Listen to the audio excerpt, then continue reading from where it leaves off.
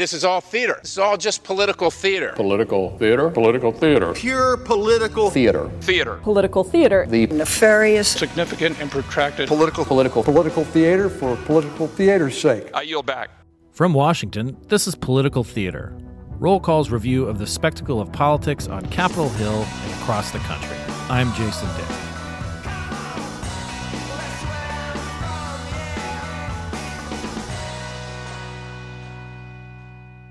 This is Ellen Ferguson, and I'm a senior reporter with CQ Roll Call, and I'm going to be subbing for Jason Dick on this edition of Political Theater.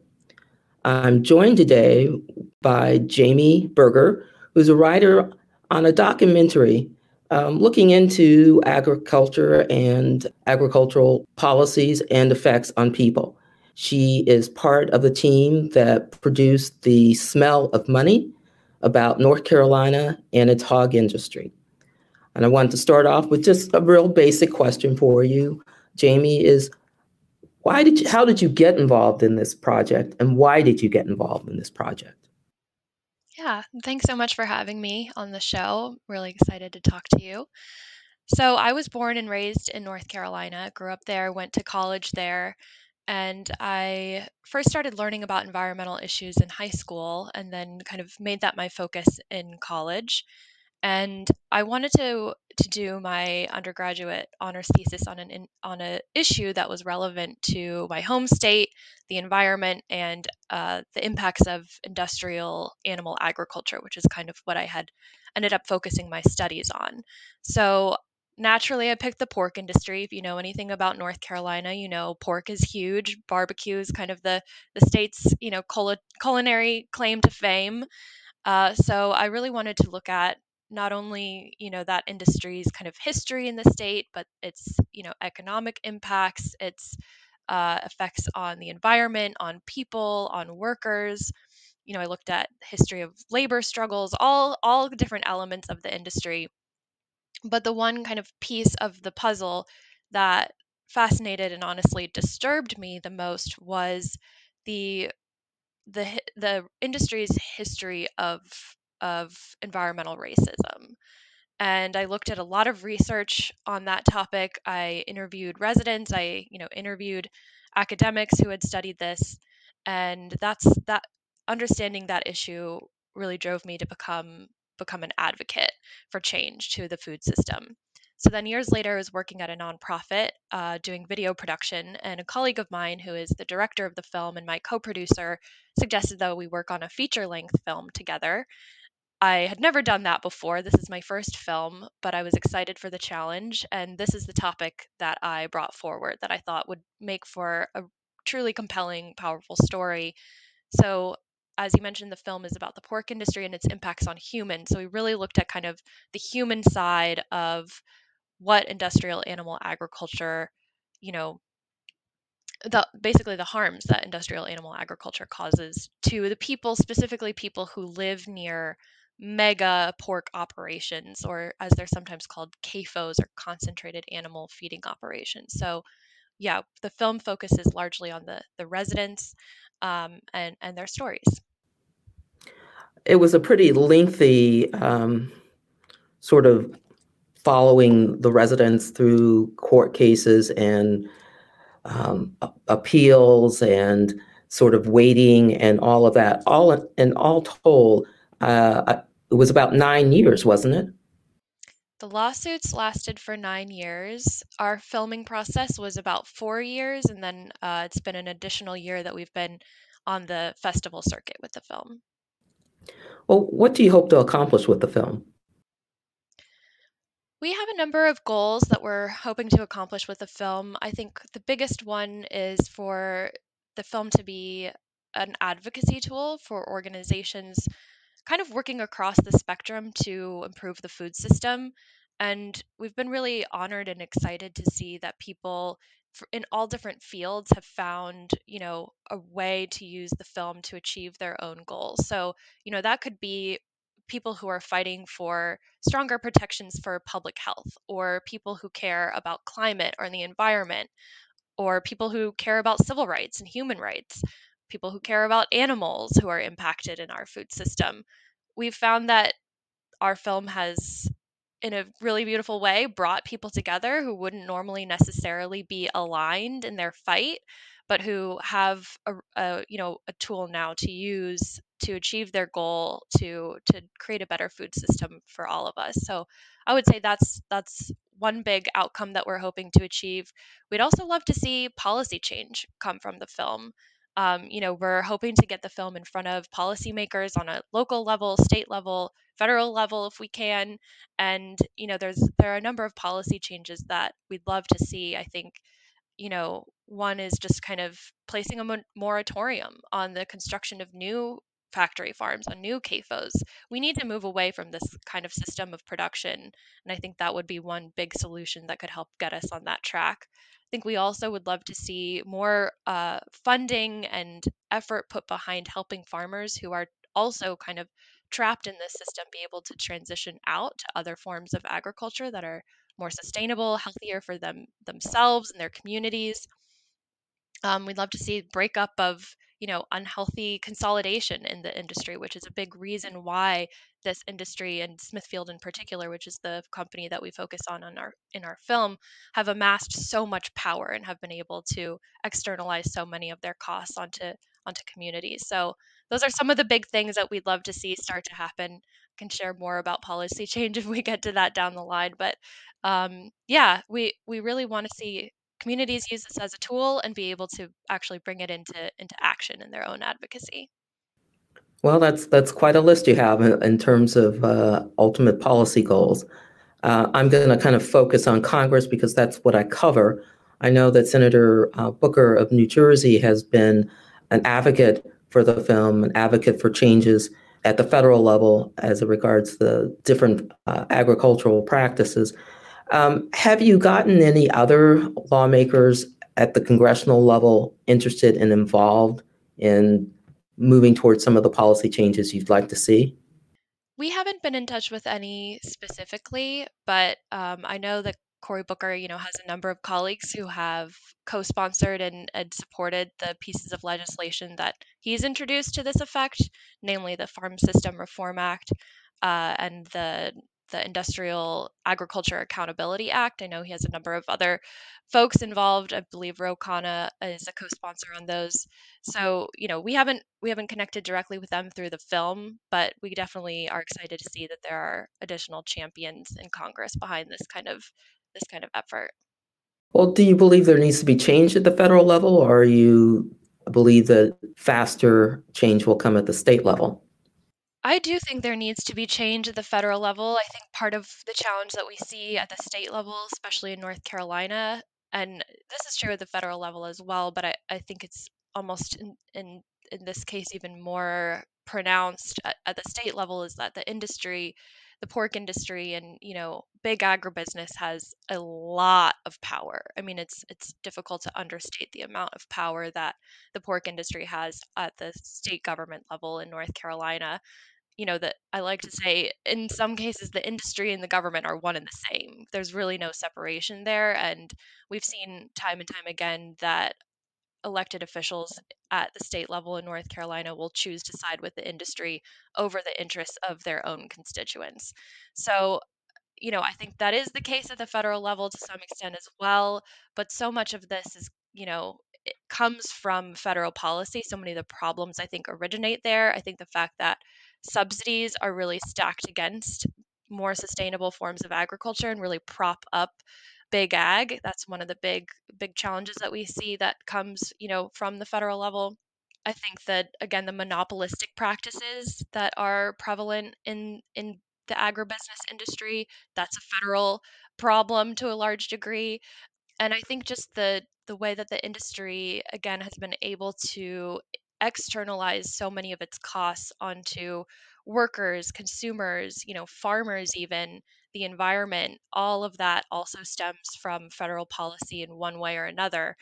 I think when it comes to enforcing existing regulations, that comes more at the state level. And in North Carolina, we often see that state agencies, particularly our state environmental agency, is really strapped. It's underfunded, understaffed, and it's difficult for them to enforce the regulations that are in place. So there definitely are some changes that need to happen at the state level, but I think it's a situation of both and for sure. Okay.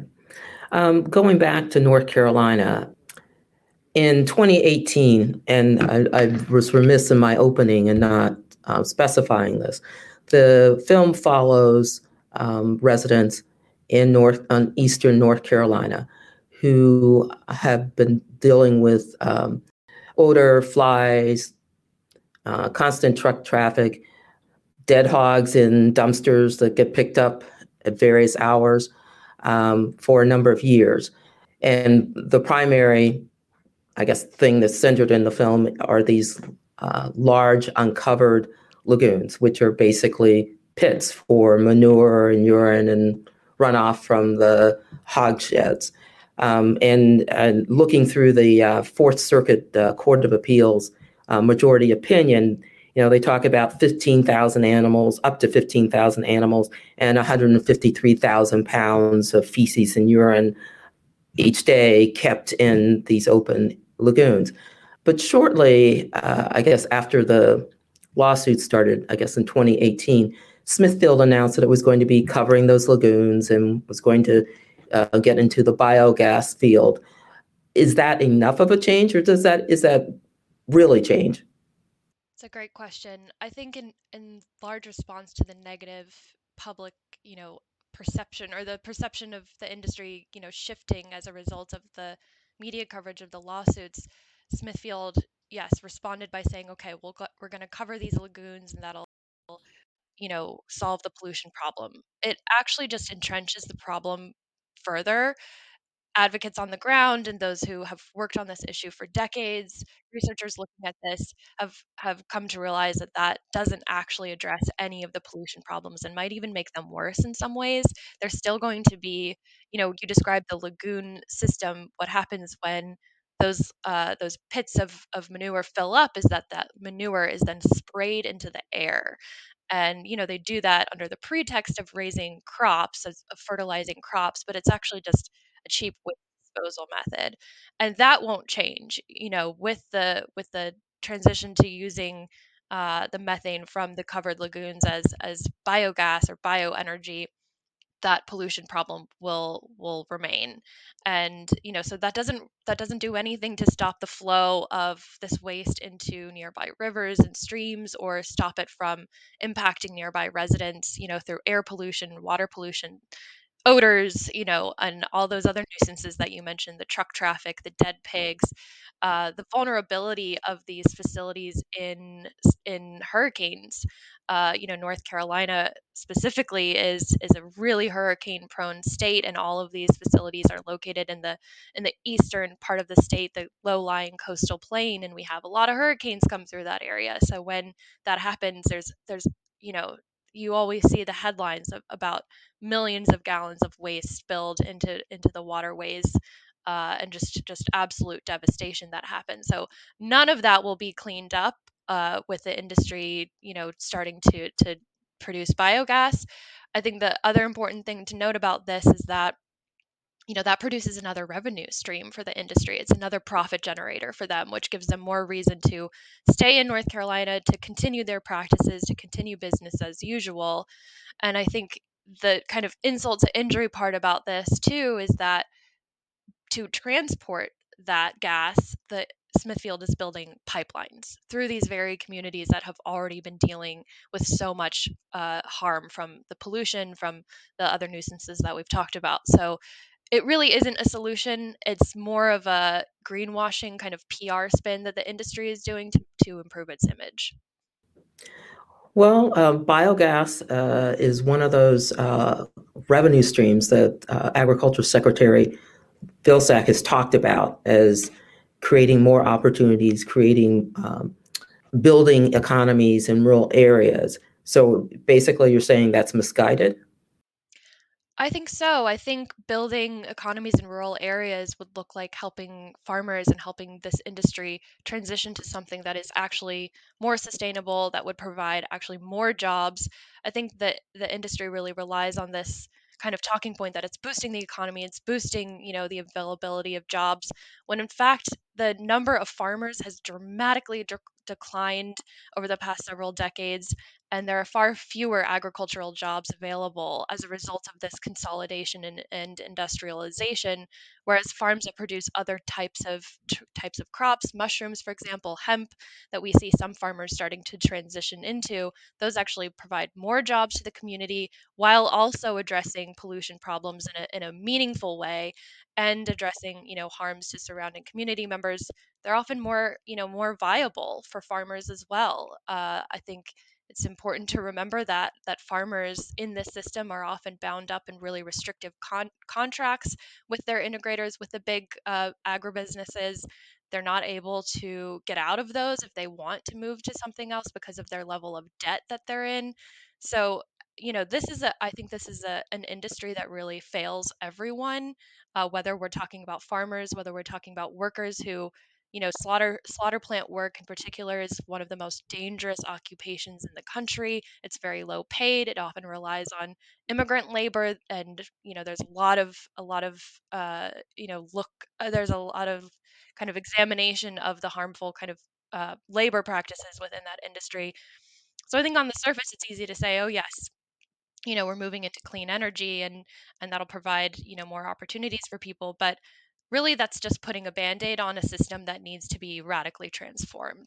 And I think we'll see actually a greater boost to rural economies, to farmers, to the people who live in rural communities, if we actually kind of reimagine this system instead of just placing a band-aid on it with biogas. Well, why don't we talk about the communities that you followed in your film? Your primary person was Elsie Herring. She came to kind of represent, I guess, the drive and the determination of many people. But my understanding is overall there were about 500 people involved in what eventually boiled down to five lawsuits.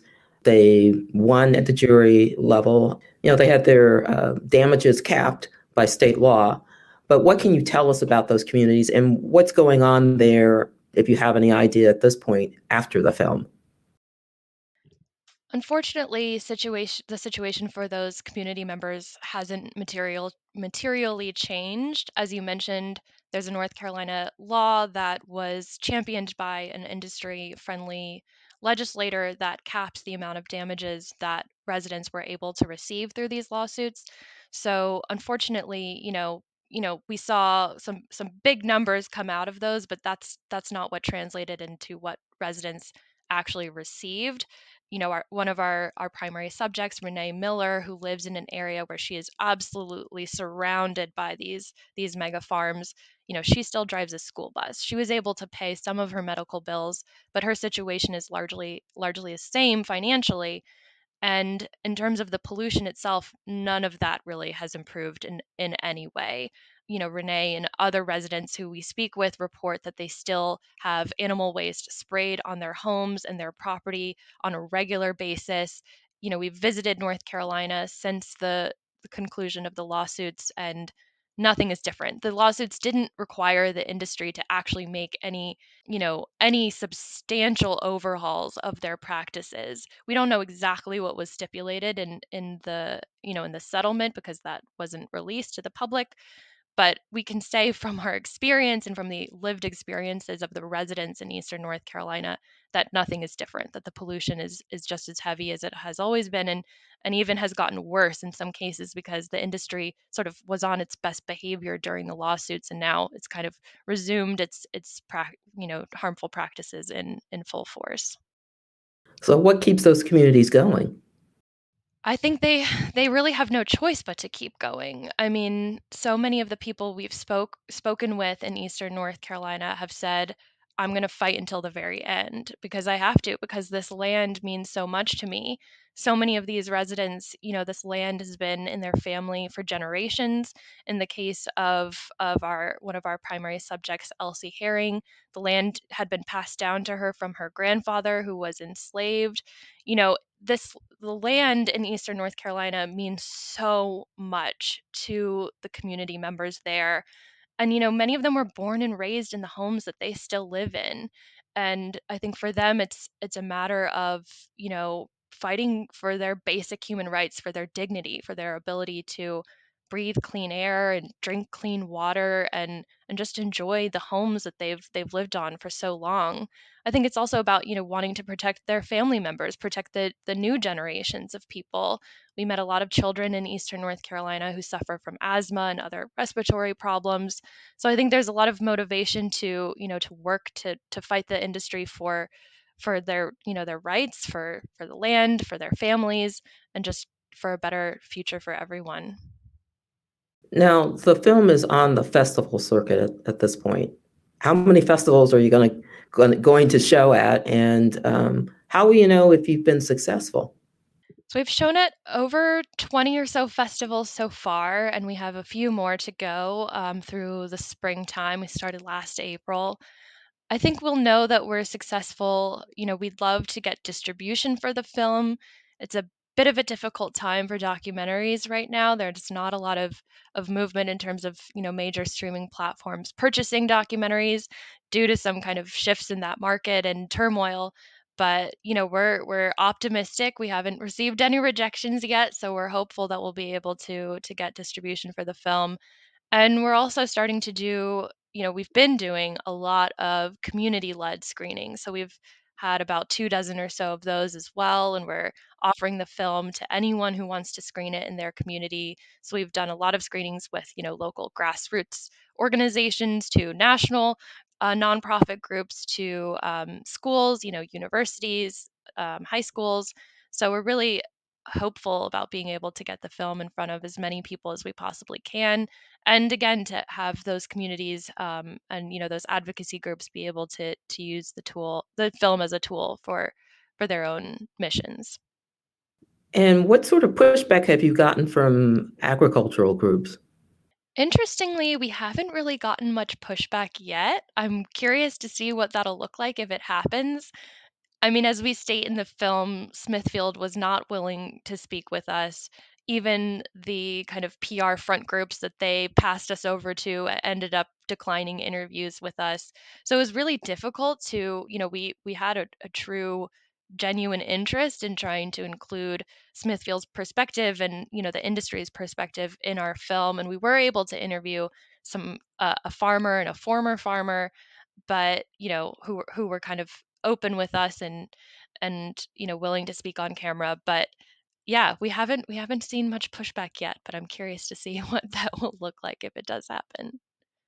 That's sort of interesting because just looking at the supporters of the subsidiary that owned the farm or had the contract with the farm that was the subject of your documentary. There's some of the big ones like the American Farm Bureau Federation. You had the Chamber of Commerce. A lot of various interests, siding with essentially Smithfield Foods.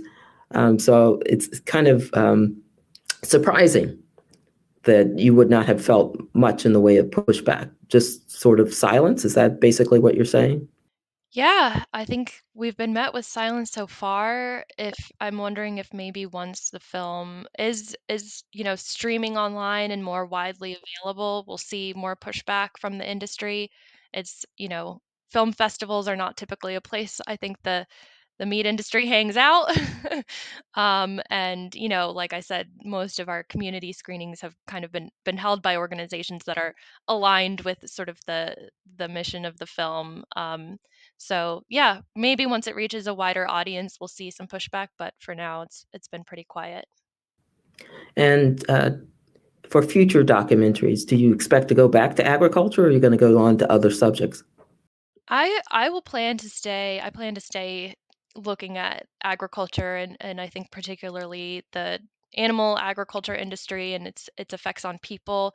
There are so many stories that need to be told along those lines. When we were filming out in North Carolina, we kept coming across other kind of related issues, issues related to this industry and its impacts on people that we wanted to tell, those stories that we wanted to include. Of course, there's only so much you can do with an 84-minute film, but I'd really love to look at, the pork industry's impacts and even the poultry industry's impacts on workers. We interviewed a slaughterhouse worker. We interviewed people who live near slaughter plants, and there's so much there. I mean, a lot of similar problems of human rights abuses, pollution, and just kind of the spillover effect of that kind of inherently violent operation. I think that has a really significant impact on surrounding communities and on residents and workers. So that's something that I'd love to explore in future films. Well, it'll be interesting and probably grueling. I know. I don't anything make else you- comedies. Should make a comedy sometime soon. Is there anything else you'd like to add?